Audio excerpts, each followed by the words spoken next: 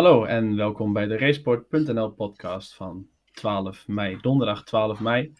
Ditmaal zijn we met z'n tweeën, want onze collega Asse Klein die geniet van een welverdiende vakantie. Dus vandaag met z'n tweeën, zoals gezegd, naast mij Evert Slager, ditmaal vanuit Nederland. Eindelijk weer. Ja, en ik ben er zelf ook bij natuurlijk, Guido Venneman. We gaan het vanavond weer hebben over allerlei actualiteiten in de MotoGP. Iets minder vandaag over het World Superbike. En over de road races die natuurlijk aan de gang zijn in de Northwest 200 in Noord-Ierland. Nou even, laten we maar gelijk gewoon aftrappen met het grote nieuws van vandaag. Het persbericht van Suzuki Motor Company dat vanochtend om 10 uur binnenkwam in de mailbox. Vertel. Ja, nou, het was eigenlijk natuurlijk al niet zo verrassend meer. Het enige verrassende wat er eigenlijk was, is dat het eindelijk officieel is wat al volgens mij 10 of 11 dagen vorige week maandag in Jerez bekendgemaakt werd. Ja, en eigenlijk stond er ook niet zoveel in. Het enige wat we eruit op kunnen maken is financiële redenen. Nou ja, dat was ook wel al sinds vorige week maandag zeg maar een beetje de hoofdmoot wat er speelde. Dus ja, eigenlijk weinig nieuws. Wat ik wel opvallend vond is, en daar kwam onze commerciële man Laurens Kleij-Koolkamp achter. Die zag het bericht ook op MotoGP.com verschijnen. Ja, en daar stond een extra regel in. En die extra regel die was eigenlijk wel veelzeggend. En daar stond in dat Suzuki naast de MotoGP met alle motorsportactiviteiten ging stoppen. Nou, jij was zo slim om er direct een screenshot van te maken. We hebben dat gelijk online nagevraagd bij de perschef van het team, zeg maar, in Le Mans. Ja, die was even rustig. En vervolgens reageerde die. En hij zei, ja, ik zie helemaal niks in het persbericht op MotoGP.com. En wat schetste onze verbazing, toen was de regel ook in één keer weg op MotoGP.com. En ja, zijn antwoord was toen eigenlijk, ja, ik kan eigenlijk niet meer vertellen dan wat er in het persbericht staat. En that's it. Dus ja, dat was wel heel opvallend vanmorgen. Dus of dat nog gevolgen krijgt of consequenties heeft, ja, dat moeten we nog even afwachten. Maar het stond er toch echt. En ik denk dat er ergens een versie is geweest die nog weer aangepast is, wat over en weer gegaan is. En dat er een foutje bij MotoGP.com gemaakt is. Dat zij de verkeerde versie online gezet hebben. Maar ja, het was wel veelzeggend. En dat allemaal natuurlijk een dag nadat wij hadden geplaatst dat het wel heel stil was van de kant van Suzuki. En dat we hun eigenlijk gesommeerd hebben dat het tijd was om een keer de stilte te verbreken. Maar nog iets wat opviel natuurlijk in dat persbericht, dat ze stond van dat mogelijke vertrek. De possible, dus dat stond in het persbericht. Dus dat zij het voor zichzelf nog niet, of in ieder geval in het persbericht nog niet hebben duidelijk gemaakt van we gaan sowieso de MotoGP verlaten. Maar dat men is nog in onderhandeling met Dorna natuurlijk. Ja, nou goed, kijk, die regel, en dat zag je vorige week dinsdag ook duidelijk in het statement wat MotoGP naar buiten bracht. Ja, hier zitten zoveel juristen al mee te kijken. En dat ene zinnetje of dat ene woord, dat kan juridisch wel heel veel betekenen. Dus ja, dit is gewoon pure juridisch getoetst persbericht waar dat woord heel zorgvuldig is gekozen. En dat heeft alles te maken met de gesprekken en met de juristen die zich nu bemoeien, zeg maar, met de enorme afkoopsom die ermee gemoeid zal gaan.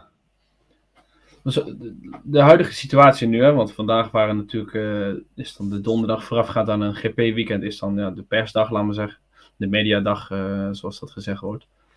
Dus voor het eerst dat Mir en Rins weer de pers te woord stonden. Je hebt er zojuist een artikel op geplaatst op de site dat ze toch wel heel verdrietig en heel teleurgesteld waren.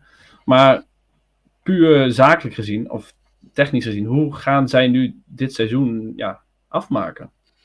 Ja, nou goed, kijk, dat merkte je vanmorgen ook wel een beetje, zeg maar, in de chat die we hadden met de groepsapp die we hebben, zeg maar, met een aantal andere journalisten met Suzuki. Ja, dat ze wel hopen dat ze de support blijven krijgen de rest van dit seizoen. En ja, je merkt ook gewoon dat ook die mensen zitten er behoorlijk doorheen, zeg maar. Dat merk je gewoon aan de gesprekken en de chats die je met hun voert. Ja, het is geen makkelijke situatie. Maar goed, aan de andere kant, je weet nog niet wat er gaat gebeuren natuurlijk. Het kan ook zo zijn dat er ergens een uitweg komt, dat Suzuki zelf niet, maar dat die machines misschien wel ergens volgend jaar opduiken. Zijn er natuurlijk allemaal geruchten. Maar kijk, als Suzuki echt eruit stapt, ja, dan zal er ook geen ontwikkeling meer zijn, is mijn persoonlijke mening. Dus ja, alle testwerk en alle dingen wat ze doen, ja, het zal nu gewoon materialen opmaken zijn, het seizoen uitrijden. Ja, en dat is wel doodzonde voor een Mir en een Rins natuurlijk. En natuurlijk al de geruchtenmolen die ging natuurlijk al een tijdje rond. Ook al voordat dit bekend was. Vooral dat Mir mogelijk naar Honda zou gaan. Nou heeft Pol Espargaro vandaag gezegd van dat Pol Espargaro die zou zijn contract al sowieso niet verlengd krijgen bij Honda. Die zei vandaag dat is fake news. Paco Sanchez, dus de manager van Joan Mir, die heeft ook al gezegd van we hebben nog niets getekend. We zijn met alle fabrikanten in gesprek. Wat is de huidige status met de transfermolen? Nou, wat ik wel opvallend vond vandaag is dat de geruchten steeds meer de kop opduiken dat het RNF-team van Wilco Silverberg en Raslan Razali, het Maleisische, of eigenlijk is het het Britse team, maar goed, dat die nog niet zeker zijn dat ze met Yamaha verder gaan. En er gaan toch steeds meer geruchten dat wel eens het satellietteam kan gaan worden van Aprilia. Ja, dan krijg je natuurlijk nog weer een totaal andere situatie. Quartararo werd er door Frank Weink nagevraagd in de persconferentie vanmiddag. Ja, en Quartararo was slim genoeg om te zeggen, ja, maakt mij niet uit als er nu volgend jaar 2 Yamahas op de grid staan of 4. Maar dat zal ook heel erg bepalend zijn van wat er de komende tijd gaat gebeuren. Heeft dat puur een financiële redenen? Want een satellietteam moet een leasebedrag betalen aan de fabrikant waar ze de machines van leasen. Of heeft dat meer met het materiaal te maken? Dat ze van Aprilia waarschijnlijk fabrieksmateriaal krijgen. En dat ze van Yamaha in ieder geval maximaal 1 fabrieksfiets krijgen. En de andere is altijd de fiets van het jaar daarvoor. Ja, nou, kijk, ik denk dat het tweeledig is.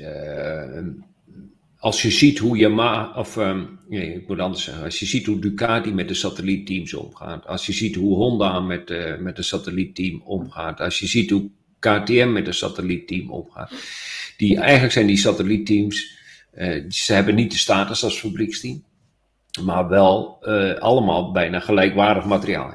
Ducati is natuurlijk iets anders, omdat daar meer fietsen zijn. Er zijn een paar oudere fietsen, maar een Pramac heeft gewoon 2 full factory bikes, zeg maar, voor Sarko en Martin.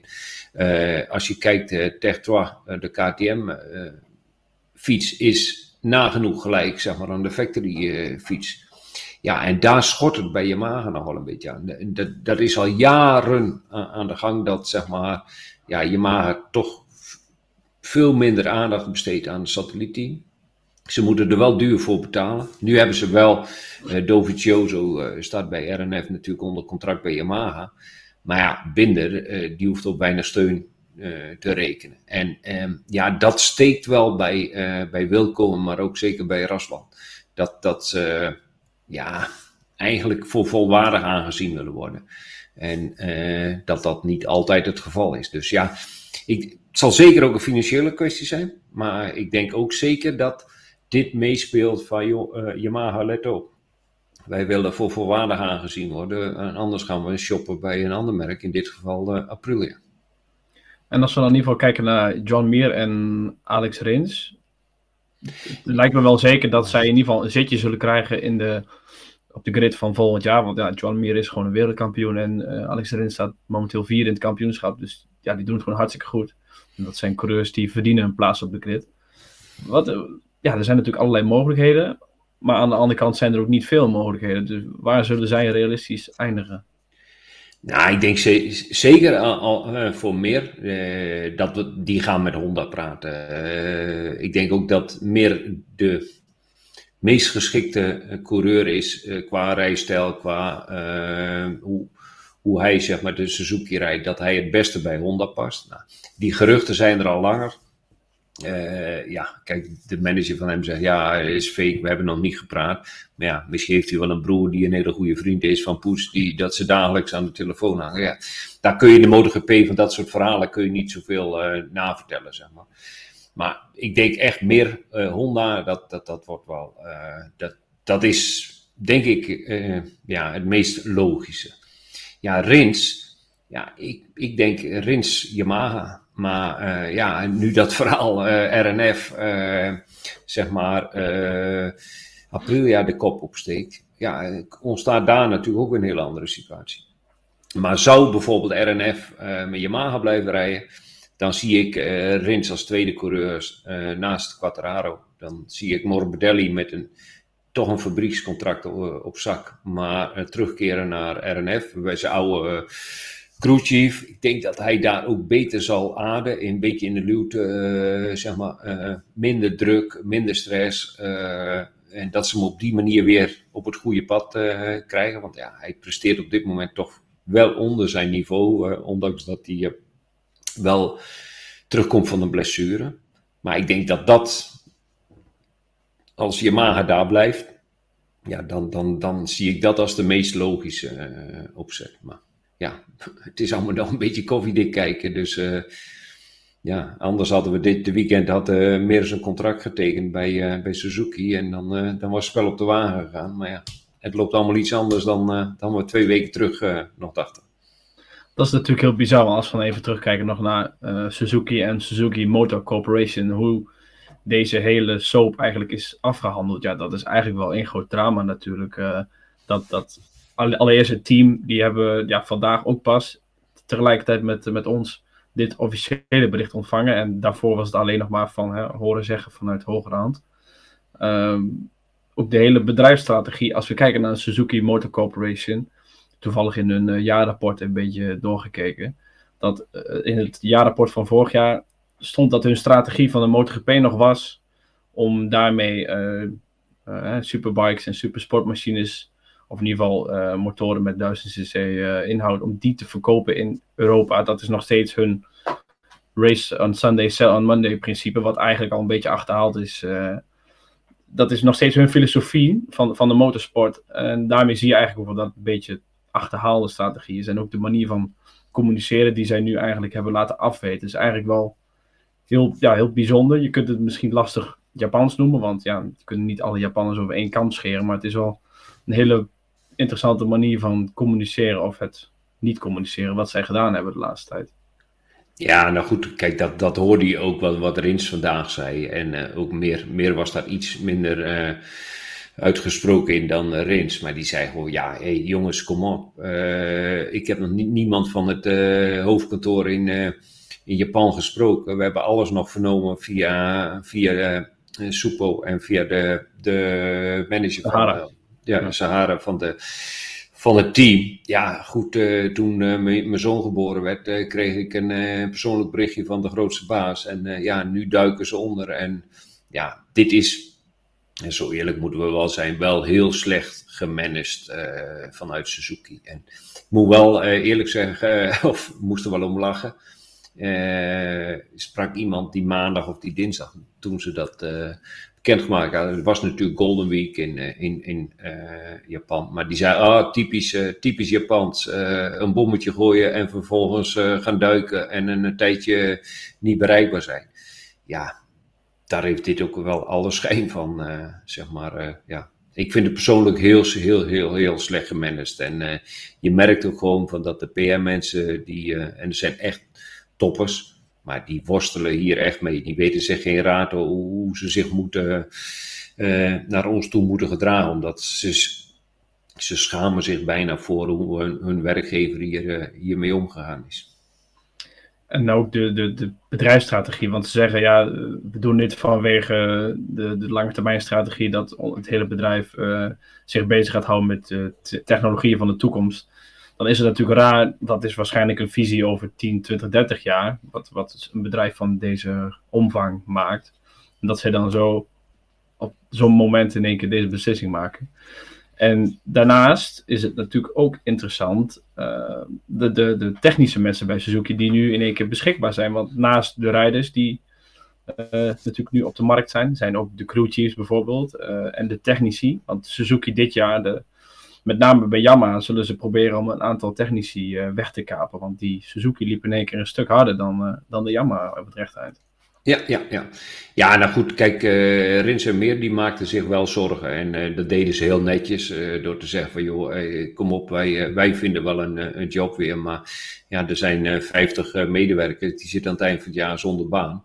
Dus ja, dan maakten ze zich met name gewoon de normale monteurs. Nou, normaal is misschien een beetje een verkeerde term, maar gewoon de monteurs in de box, daar maakten ze zich wel zorgen om. Maar net wat jij zegt, daar zal er vast en ongetwijfeld iemand.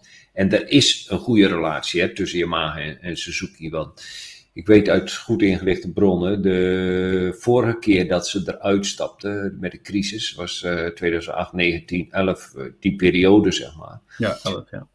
En ja, 2011 stapten ze eruit, maar daarvoor was het al crisis natuurlijk in Motorland. Ja, toen is Suzuki, want die zit in de hoofdkantoor van Suzuki zit in dezelfde plaats als die van Yamaha. En toen heeft Yamaha, zeg maar, Suzuki financieel geholpen om die crisis te overleven. Dus er is wel een relatie tussen die twee. Dus ja, ze zullen ongetwijfeld een aantal goede techneuten van de raceafdeling aan de overkant van de straat proberen over te halen om bij hun aan de slag te gaan. En we zullen ongetwijfeld nog veel meer horen van hoe dit verhaal uiteindelijk gaat aflopen. En dat meneer Espeleta toch met de vuist op tafel slaat. Had hij misschien niet willen doen. En misschien doet hij het ook wel niet in de hoop dat Suzuki over een aantal jaar weer terugkeert. Alleen, ja, het lijkt deze keer toch wel iets definitiever dan de vorige keer. Ja, en wat ik wel opvallend vond is dat Espeleta zei, er komt geen nieuw satellietteam bij. Ja. Dus ja, dat is ook wel opvallend, want dat zou betekenen dat voor de twee Suzuki's, al zouden ze een doorstart in een andere vorm, zeg maar, door willen, dat is min of meer al geblokt door Espeleta. Ja, en dan zou er een nieuw motormerk bij moeten komen, een nieuwe fabrikant. Dat zullen ook de andere teams toejuichen, want nog een satellietteam erbij betekent voor Dorna ook betalen. Want de satellietteams die krijgen op jaarbasis 5 miljoen zeg maar bonus van Dorna om hun team te runnen. Dus ja, dan zou er een andere fabrikant in moeten stappen. Nou, Kawasaki, no way. BMW gaat ook niet gebeuren. Ja, en dan kom je terecht in de GasGas, Husqvarna, de KTM-constructie. En dat zou me niet verbazen. Daar zou best nog wel eens uit die hoek een verrassing kunnen komen. En ja, als fabrieksteam, zeg maar, erin stappen. Dat er gewoon weer 6 fabrikanten zijn. En dat is precies wat Dorna natuurlijk graag wil. Maar ja, welk merk dat zal zijn. Maar ik kan me niet voorstellen dat het een bestaand groot motormerk als Kawasaki of BMW is. Want die gaan dat echt niet doen. Die hebben dat al meerdere keren aangegeven. Dus ja, wie weet krijgen we een GasGas MotoGP-team of een Husqvarna MotoGP-team volgend jaar. Het zou zomaar eens kunnen. En dat maakt het natuurlijk heel interessant, want dat GasGas of Husqvarna of misschien zelfs CF Moto, die komen dan binnen als nieuwe fabrikant, maar die zullen waarschijnlijk gewoon met de KTM RC16 rijden. Alleen dan krijgen zij dus wel concessies, want ze zijn een nieuwe fabrikant. Zolang zij nog geen succes behalen, terwijl dat in principe gewoon een winnende fiets is. Dus, kijk, dat kan wel eens een hele slimme truc zijn van de Oostenrijkers. Om zo, zeg maar, hun huidige machine gewoon verder door te kunnen ontwikkelen. En als satellietfiets bij een ander team. Dus ja, ze besparen daar eigenlijk een testteam mee uit, want dat kun je best bijna wel als testteam gaan zien. Want ja, als zij die concessies hebben, ja, dan kunnen ze natuurlijk veel meer dan de andere 5 fabrikanten. Want die hebben allemaal geen concessies meer. Maar we gaan zien hoe deze soap zich verder ontwikkelt.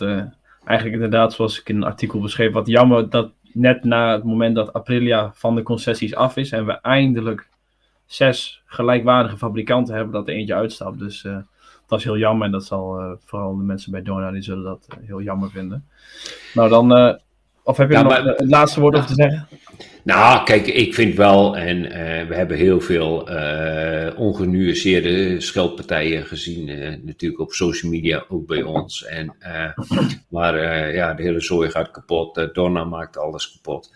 Alleen, elke insider weet dat dit een verdienste is van Dorna, dat ze het gelijkwaardige materiaal hebben, 6 fabrikanten aan boord, gelijkwaardige machines. Ja, en dat mogen we niet vergeten. En het is in deze veel te makkelijk om te zeggen van,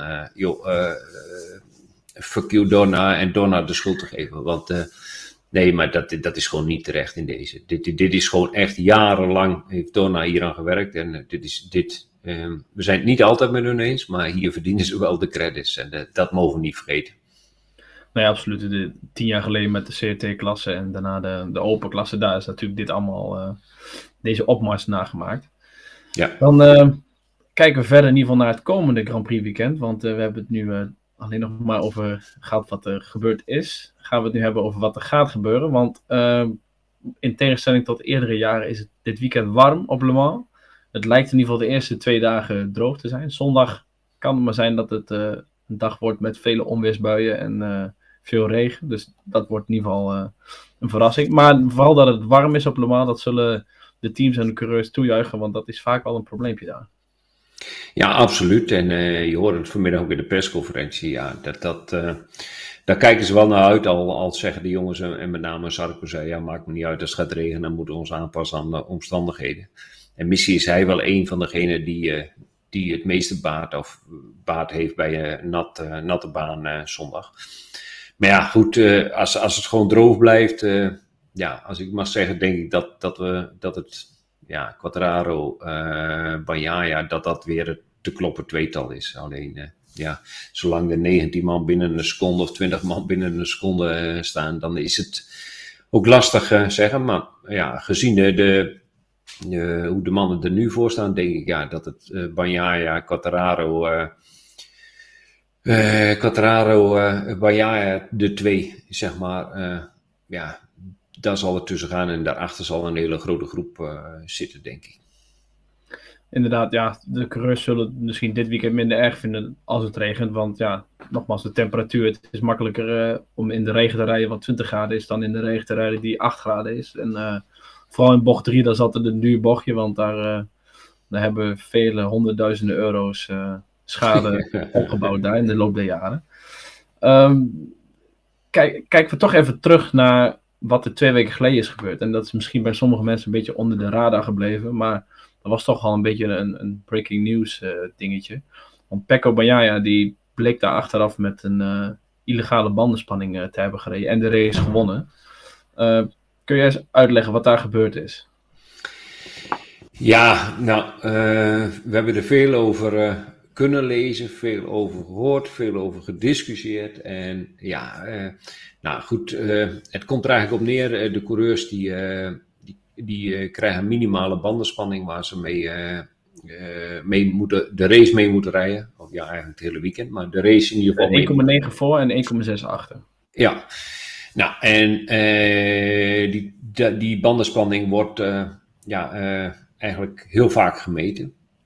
Ja, en nu bleek achteraf dat niet altijd even nauwkeurig gemeten wordt. Dat daar nog wel eens een beetje mee gesjoemeld wordt. Dat het Michelin zou dat door de vingers zien. Er zou een onderlinge afspraak zijn tussen de teams en Michelin. Omdat het gewoon niet altijd even nauwkeurig te meten was. En ja, daar ontstond discussie. En Bagnaia die zou in GRS zijn, de race die won.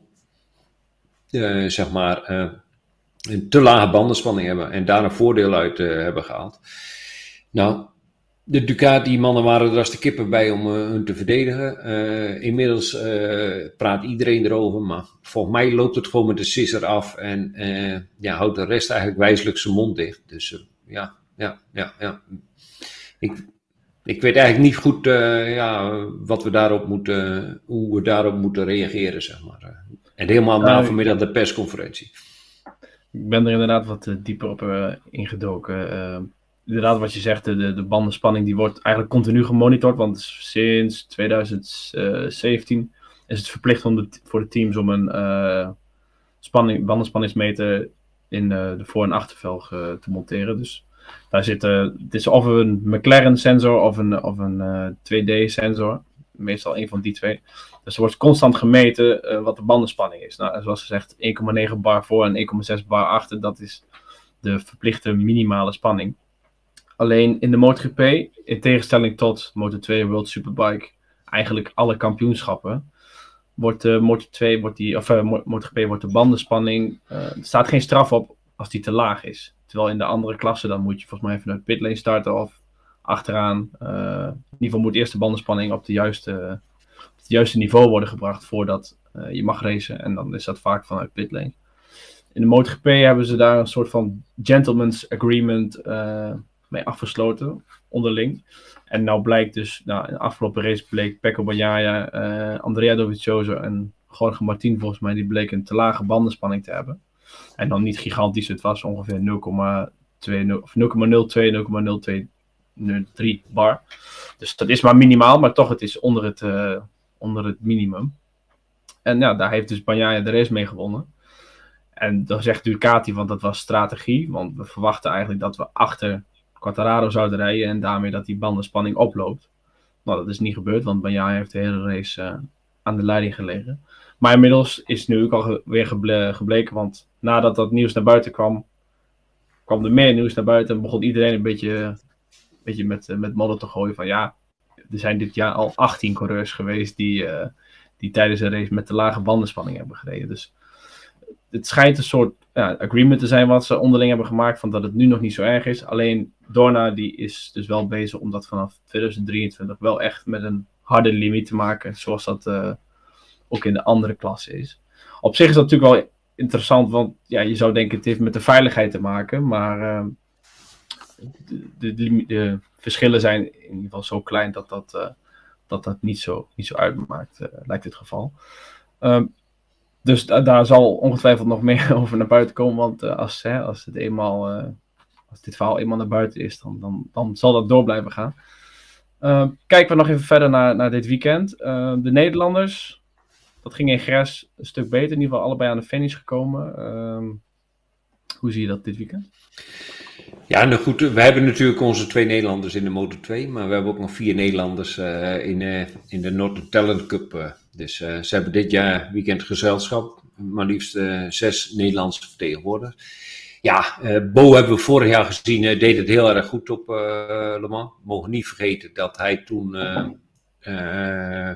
wel heel erg gokte door als enige of bijna de enige op een zachte band van start te gaan.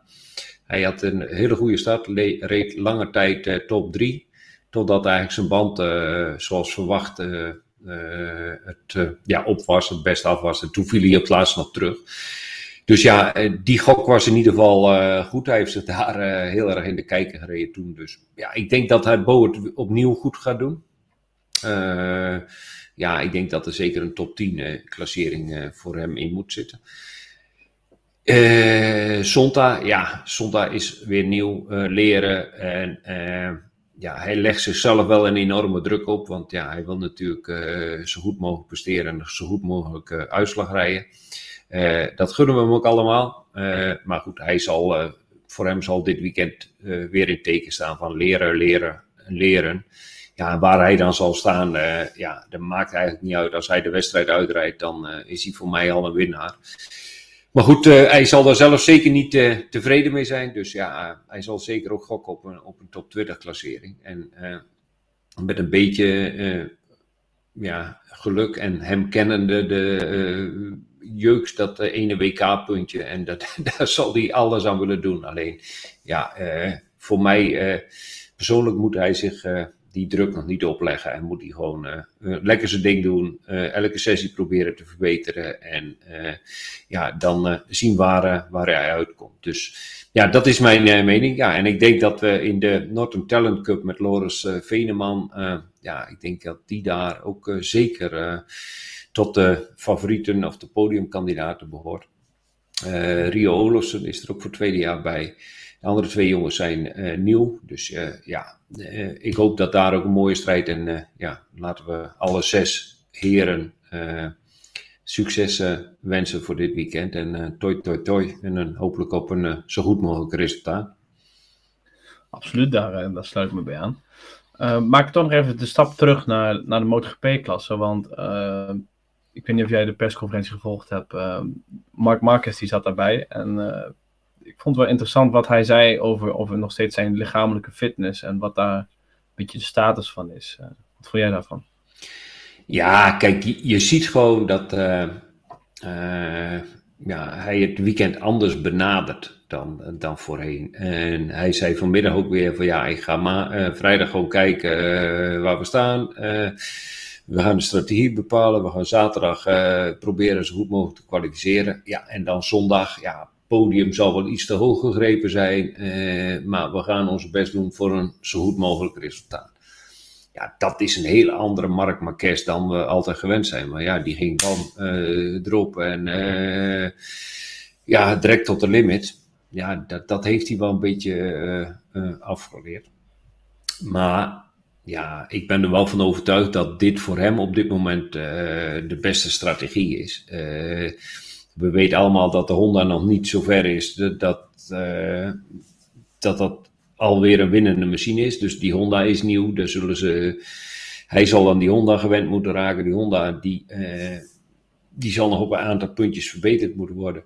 Maar goed, hij komt stapje voor stapje dichterbij. En het zal mij niet verbazen dat hij ook zondag gewoon weer derde, vierde, vijfde wordt. Zeg maar, dat hij er toch gewoon weer bij zit. Ja, alleen vorig jaar reed hij er 2 keer op kop. Legde hij hem volgens mij 2 keer op kop rijdend plat onder de moeilijke omstandigheden.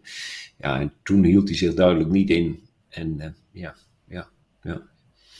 Ja, want hij is gewoon echt energie aan het sparen. Het lijkt het wel. Gewoon dat inderdaad, zoals hij zegt, vrijdag, zorg ik dat ik mijn tempo heb, maar doe ik niet zoveel. Zaterdag inderdaad, zorg in ieder geval dat we goed kwalificeren. En dan zondag pas echt voor gaan. We zagen ook in Jerez dat hij tijdens FP4 deed hij gewoon de halve sessie zat hij in de box, omdat hij energie wilde sparen voor de kwalificatie. Ja, maar dat was 2 jaar geleden met die schouder. Het blijft. Nou, maar wat mij ook opviel, zeg maar die maandag in Jerez, heeft hij maar heel weinig gereden. Want hij was gewoon helemaal tot los, volgens mij. En daar heeft hij echt gewoon heel, heel, heel voorzichtig aan. Ja, en ik denk dat je daar wel aan kunt zien dat die fysiek nog gewoon lang niet weer de oude is. En dat hij ook wel energie moet sparen, omdat hij anders gewoon op zondag gewoon tekort komt. En ik denk dat ze daar wel verstandig mee omgaan. Hij zei ook inderdaad van dat hij die save in de laatste bocht had, dat was aan de linkerkant. En hij zei, zodra ik dit ook aan de rechterkant weer kan, dan pas ben ik terug.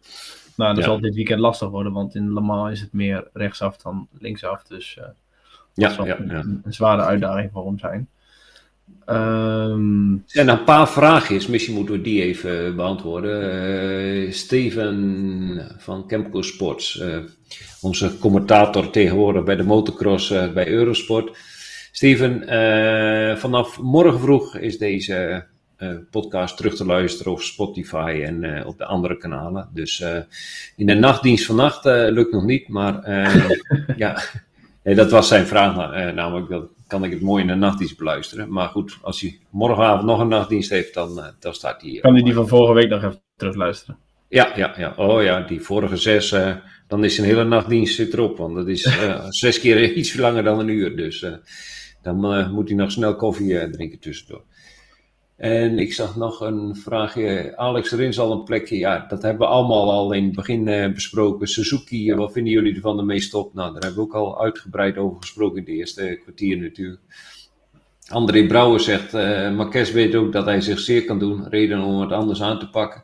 Nou, ik denk... dat is wat hij doet, toch? Ja, dat doet hij ook.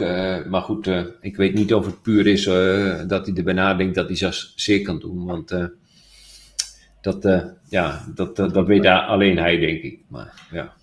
Nog iets wat ik interessant vind, is al een tijdje is het een beetje stil geweest. De transfersituatie bij Ducati. Want dat is natuurlijk een aantal races geleden dacht iedereen, Jorge Martin, die gaat dat worden. Bastianini eventueel, maar het is daar nu ook eigenlijk best wel oorverdovend stil. Wachten zij tot Mugello of zijn er toch dingen aan het verschuiven daar? Nou, ik denk zelfs dat ze nog wel langer wachten. Ik denk dat het... kijk, zij kunnen ook wachten. Want zij weten ook gewoon dat die mannen niet zo snel ergens anders naartoe zullen lopen. En ja, je ziet nu toch dat een Martin in het begin en in de kwalificaties vaak heel snel. Maar ja, hij valt er wel 4 keer in de race af. Ja, Miller komt toch een beetje op stoom. Bastianini doet het af en toe ook heel erg goed. Dus ja, het zal wel een hele moeilijke keuze zijn voor Ducati. En ik denk dat ze bewust wat langer gaan wachten. Want ja, Martin weet ook dat ze hem bij Ducati niet aan de kant zullen zetten. Bastianini weet ook... Die wordt trouwens ook wel genoemd bij Aprilia. Ja. Dus daar zijn ze ook wel erg gecharmeerd van hem. Dus ja, die zal missie dan nog... Maar goed, dan hebben ze Sarko, ze hebben Martin, ze hebben Miller, ze hebben... Nou, Bagnaia heeft al getekend. Dus ja, ik denk dat ze gewoon rustig aan gaan doen. En dat voor de TT eind juni, ik denk dat er weinig nog bekend zal zijn van welke keuze ze gaan maken. Ja, je denkt echt dat dat zo lang zal wachten? Want de afgelopen jaren is het natuurlijk alleen maar eerder geworden, maar... Het zou wel bijzonder zijn als ze inderdaad het geduld hebben om tot aan de TT te wachten. Ja, vroeger was de TT, dan ging het spel op de wagen. Maar ja, de afgelopen jaar hebben we gezien dat met de TT alles al beklonken was. Dus ja, je weet het ook niet, maar ja, mijn gevoel zegt dat ze bij Ducati niet heel veel haast zullen hebben. En de GP die na de TT komt, dat is de Grand Prix van Finland. Daar zouden we eigenlijk al 3 jaar geleden heen moeten gaan. Nou, dat is natuurlijk niet gebeurd. Beetje geruchten dat dat misschien niet door zou gaan. Weet je daar het laatste van? Ja, je merkte de afgelopen Grand Prix weekenden dat er is heel veel weerstand vanuit de teams, maar ook van de Red Bull Rookies Cup organisatie om die reis te maken naar Finland. De baan is daarnaast niet de meest uitdagende baan. Dat hebben de MotoGP testcoureurs al. Ja, en dat schijnt gewoon. En het is gewoon een probleem dat er extreem dure kosten zijn om erheen te gaan. Het materiaal moet per boot daar naartoe. Dus Dorna die vergoedt daar niet alles van. Dus het is een hele dure trip. Ja, en de teams hebben het momenteel al heel erg lastig. Ja, nou, we weten het zelf.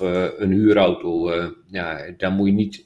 Is op het moment gewoon bijna niet te krijgen. En als je een huurauto wilt hebben, is die echt gewoon soms 4-5 keer zo duur dan de voorgaande jaren. Dus echt een ramp. Vluchten zijn heel erg duur. Maar ook in Finland is gewoon geen enkele hotelfaciliteit dicht bij het circuit. Er is niks gereed rondom het circuit. Dat is allemaal... Ja, er zijn wat financiële problemen ontstaan door de corona. Mensen hebben hun geld anders moeten besteden. Ja, dus eigenlijk, heel plat gezegd, is het best nog wel een zooitje. Daarnaast is het circuit nu helemaal nog niet gehomologeerd. Dus de laatste geruchten waren dat de komende... Ik heb Annalika gereisd, dus dat zal niet een probleem zijn. Ja, maar Uncini en co, die gaan daar volgende week of de week daarop naartoe om het circuit te keuren. Ja, en wat je wel ziet is gewoon, het is weer een spel. Kijk, de Finse organisatie zegt, ja joh, we kunnen rijden hier, kom maar, alles is niks, geen probleem, hoe of wat. Dus ja, die willen niet als eerste nee zeggen. Ja. Want degene die als eerste nee zegt, moet betalen. Nou, en Dorna heeft al zo vaak met de Beltie gehad, dus die zullen nooit als eerste zeggen, we gaan niet. Dus die zullen er alles aan doen om die schuld bij het circuit neer te leggen. Dus ja, ik denk dat we nog een weekje geduld moeten hebben, 2 weken geduld, en dan zal er meer bekend zijn. Maar op het moment dat Dorna gaat bekendmaken dat hij wel doorgaat, zullen er heel veel lange gezichten zijn in de paddock. Want niemand is er echt blij mee en zit erop op te wachten. Nou, en de teams hebben natuurlijk al een gigantisch deel van hun budget al moeten uitgeven aan de eerste 3-4 Grand Prix. Overzeese Grand Prix. Dus in ieder geval die budgetten die zijn al aardig gekrompen. Maar als ik goed begrijp, dan is het alternatief wat klaar ligt, is dan een tweede race op de Red Bull Ring.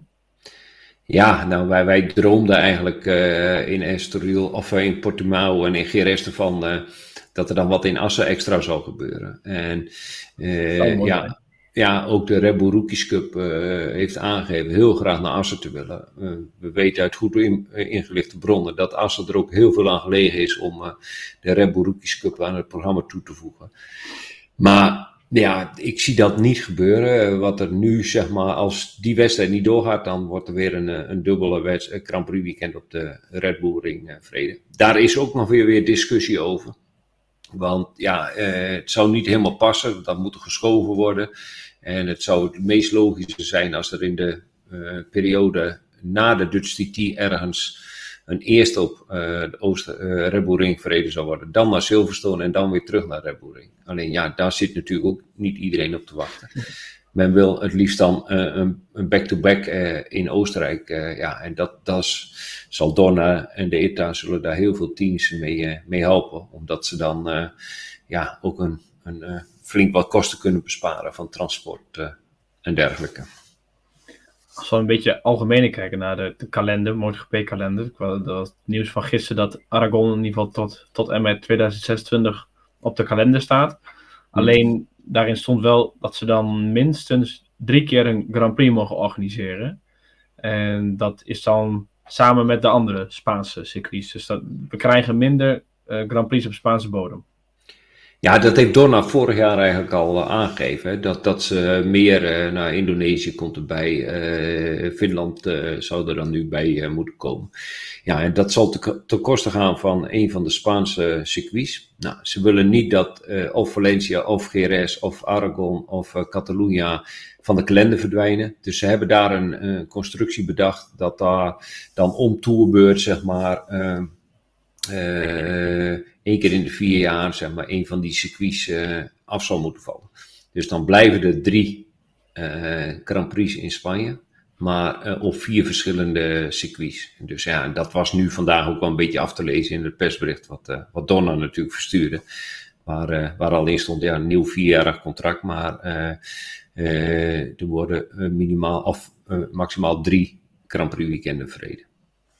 Ik zie nou trouwens een mailtje binnenkomen met een statement van de technical director over de bandengate, waar we het net over hadden. Dus daar zullen we straks na de uitzending nog maar even in duiken. Dus daar is wel iets aan de hand.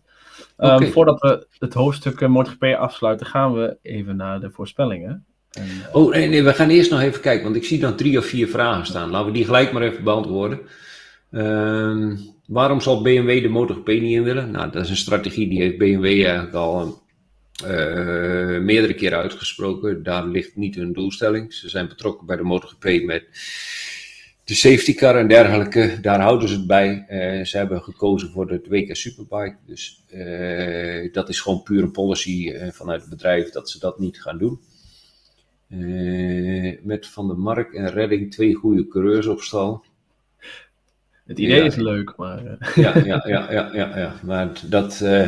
Ik denk dat BMW naar de MotoGP gaat, dat Van der Mark heel hard wegrent en ergens in de Superbike een ander plekje probeert te vinden. Want die heeft het hoofdstuk MotoGP wel afgesloten. En ene Scott Redding helemaal. Ik denk dat we die sowieso niet weer terug gaan zien in de MotoGP-paddock.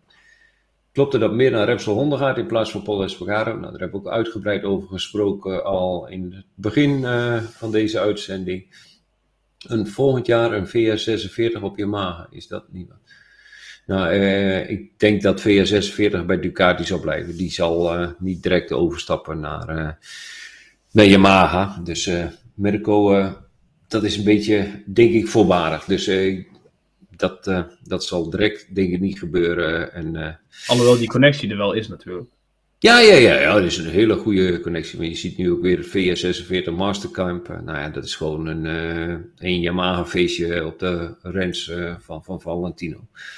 Maar goed, om na 1 seizoen MotoGP met Ducati over te stappen gelijk naar Yamaha. Ja, ik denk dat het iets te voorbarig is.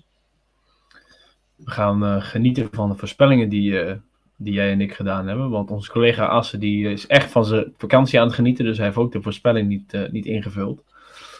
Ik weet niet of jij hem voor je hebt. Wat jij hebt ingevuld. In ieder geval, laten we het ook even benadrukken. Dat jij in de laatste 2 races al 5 voorspellingen goed hebt. Dus ja, Ja, on the roll, om maar zo te zeggen. ik denk dat Quattararo mij een biertje gaat geven, of in mijn geval een colaatje, als ik hem weer goed heb, want dan heeft hij gewonnen natuurlijk. Ja, verklaar nader jouw top 5.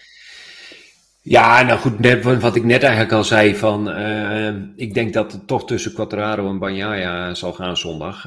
Ik ga uit van een droge race. Als het een natte race is, dan weet ik het niet. Dan kan het ook, dan zie ik echt wel een Zarco verder naar voren en ermee bemoeien.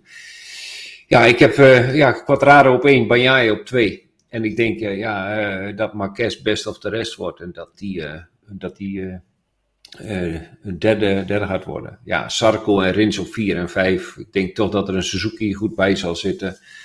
En ja, Zarco, als hij erop blijft zitten, dan doet hij het helemaal ook goed. Dus ja, vandaar mijn voorspelling. Alleen, ja, nogmaals, met 20 man in een seconde gekwalificeerd. Alles zo dicht bij elkaar.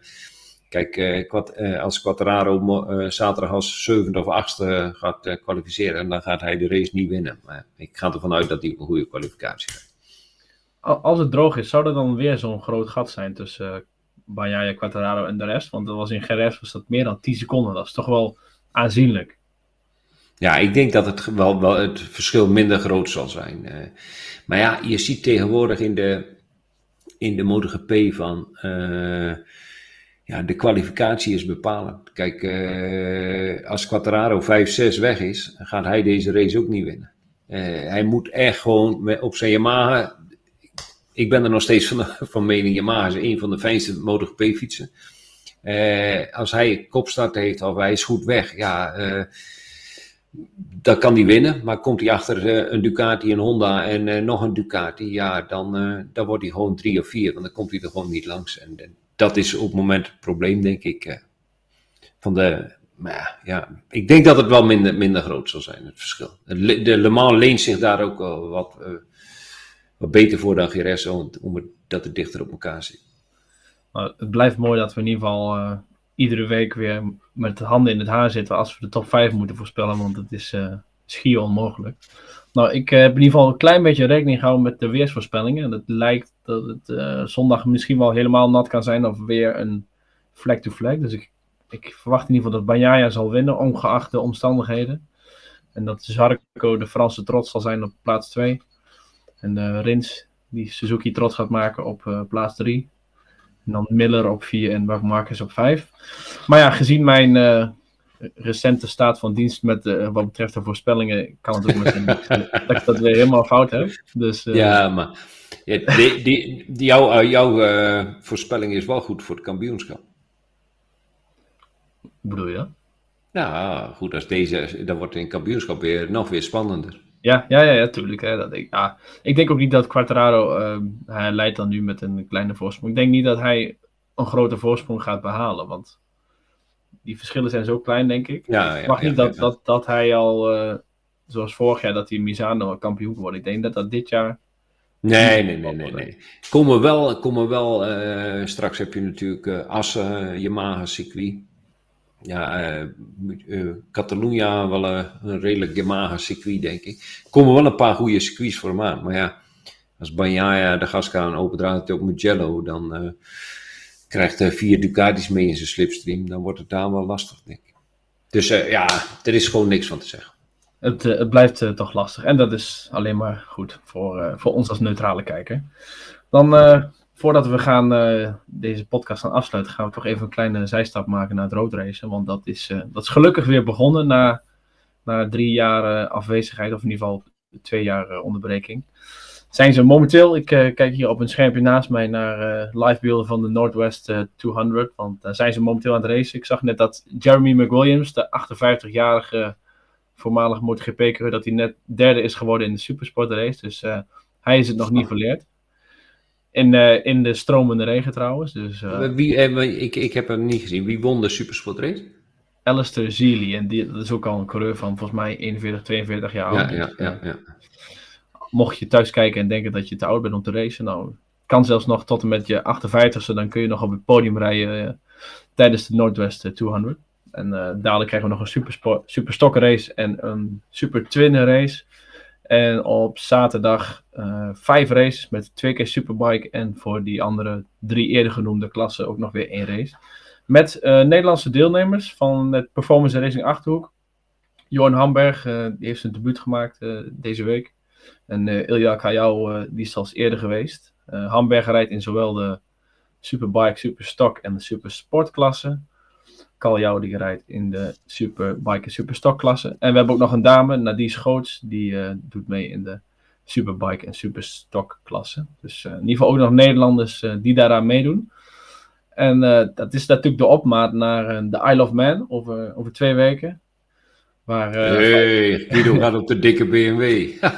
Ja, kunnen we eindelijk wel iets meer over bekendmaken. Inderdaad, druk mee bezig geweest. Met name Laurens Klein-Koelkamp is daar druk mee bezig geweest om allerlei zaken op poten te zetten.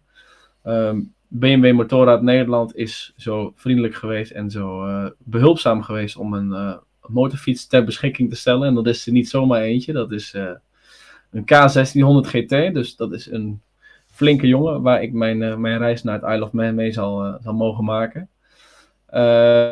Ja, dat gaat over 2 weken beginnen. Dan gaan we allerlei... Helemaal aangekleed door Bir Nederland, RST-kleding, een belhelmet.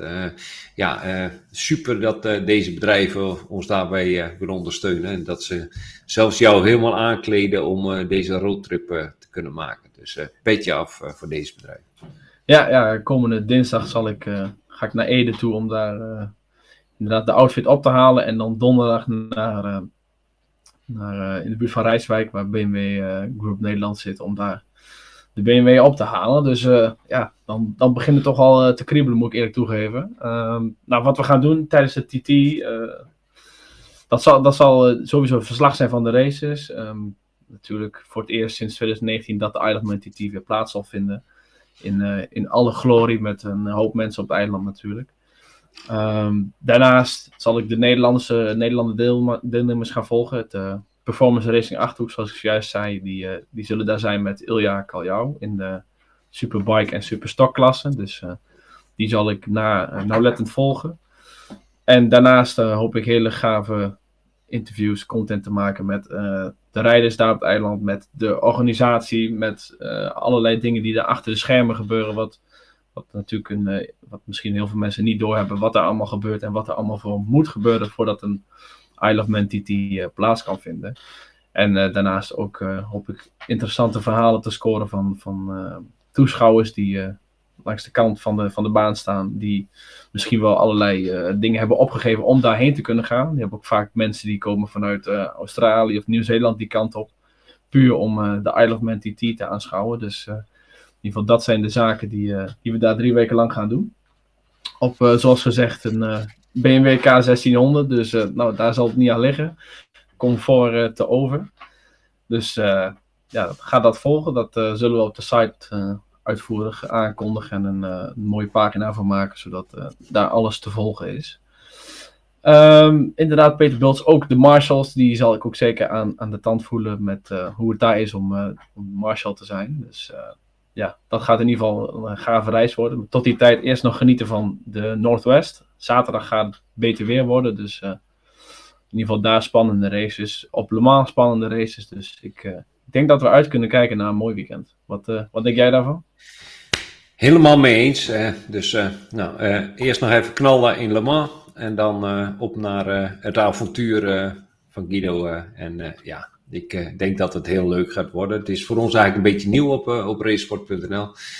Maar goed, we hebben het geprobeerd om het... Ja, als we het doen, doen we het goed. Zoals we het altijd proberen te doen. En geweldig dat jij deze trip kunt maken. Geweldig ook dat we de ondersteuning hebben van deze vooraanstaande bedrijven. En met z'n allen gaan we er wat leuks van maken. Ook de videocontent, de man, je ziet hem niet in beeld, maar Bent Jan, hij zit achter de knoppen nu deze uitzending te verzorgen, zal ook meewerken om wat videomateriaal te maken. Dus niet alleen tekst en foto's, maar ook video's van Le Mans, of van het Isle of Man. Dus helemaal top.